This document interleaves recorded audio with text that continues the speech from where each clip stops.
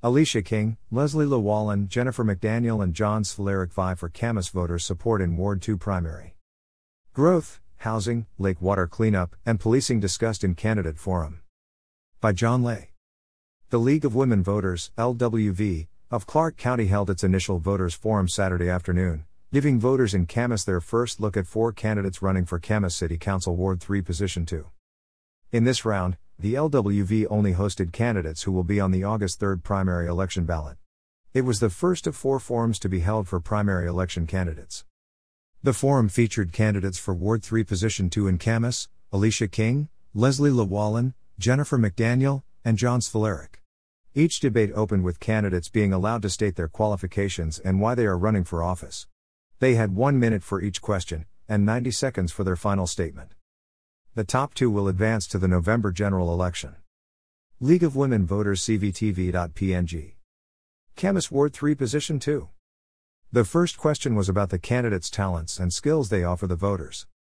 Alicia King mentioned her passion for Camas and the fact that she is excited so many citizens are getting involved in the community. She felt it was her turn to step up and serve the community. Llewellyn highlighted her experience as a lawyer and prosecutor, clerking for Supreme Court justices in 2 states, plus her expertise in the Environment, Zoning, and Growth Management Act law. She's also involved in the drug detox facility issue next to Dorothy Fox School. Jennifer McDaniel promoted her 9-year experience as a member of the Washougal City Council. She says she offers steady leadership and values communication, collaboration and honesty. John Svelerik has been in the community for almost 20 years. He has volunteered with neighborhood associations, the school district, the port and other non-profits with long-term steering committees. No one running for this office has worked more with Camas than I have, he said. Candidates were asked if residential developers who want to build in Camas should be required to include a small percentage of affordable housing. McDaniel acknowledged there is a lack of affordable housing in the city, but cited the recent Housing Action Plan to encourage diversity, affordability and access for people of all incomes. She favors a developer tax exemption for building income-restricted units. King mentioned developers don't like to be told what to do, as their focus is on profit. She favors making affordable housing a requirement. Svelerik spoke about builders wanting to build bigger, more expensive houses because there's more profit in it. He would like to see more density, allowing ADUs, auxiliary dwelling units, saying the zoning needs to be fixed.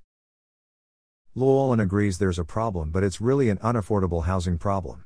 She mentioned high-priced consultants encouraging Camas residents to mow down our countryside rather than looking at using the downtown area and the mill property to provide cheaper housing right where buses and services are located.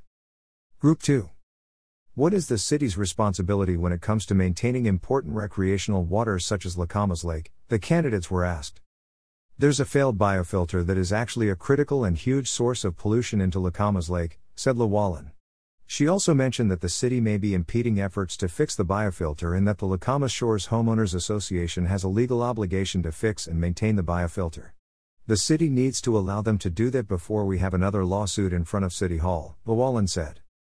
Svelerik spoke of the lake being part of a regional complex watershed.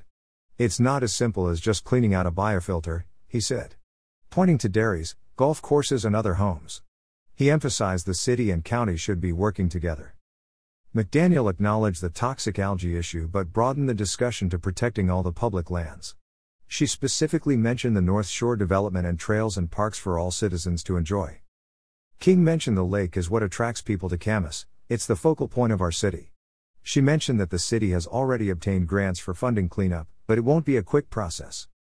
Candidates were asked what policies they would promote and pursue to promote social and racial justice in Camas. Svelerik said our country was founded on ideals for justice and equality for all, but said we need to step back and ask if we're living up to our ideals. Are the things we're doing working or not, he asked. He mentioned the city has a steering committee doing work on equality and diversity, and he looks forward to seeing the results of their efforts. McDaniel wants the city to embrace diversity, equity, and inclusion. I don't believe we're reaching out enough to our BIPOC, LGBTQ residents and other underrepresented community members, she said. King believes Camas has just hit the tip of the iceberg. The way to respond is with education, listening, and talking, she said. She suggested having cultural fairs to celebrate diversity in the community. Llewellyn agreed that diversity needed to be promoted more, emphasizing we have laws that protect us from sexism, racism, and minority groups. She said if there is someone in City Hall acting inappropriately, it's a leadership problem that needs to be addressed. The candidates were asked what suggestions they have for improving recruitment, retention, and accountability of the city's police force. McDaniels believes Camas has an excellent police department and has never had a problem with them. She doesn't believe the city has a problem with either recruitment or retention, and says the officers are doing their jobs in a respectable way towards the citizens. King spoke about her dialogue with a school resource officer and described the experience as awesome. She would welcome more opportunities for citizens to interact with police officers. Llewellyn spoke about working with police officers all the time as a prosecuting attorney. She would like to see more funding and better outreach with the community to support police officers. We need to show them that we appreciate their service, and that we want them and need them, she said. Svilarek thinks Camas doesn't need to improve the police department. I've never had an accountability issue or an incident that I couldn't get resolved quickly, he said. The only issue he sees on the horizon is police officers retiring. Ballots will be mailed this coming Friday. People can register to vote, either online or in person up to the day of the primary.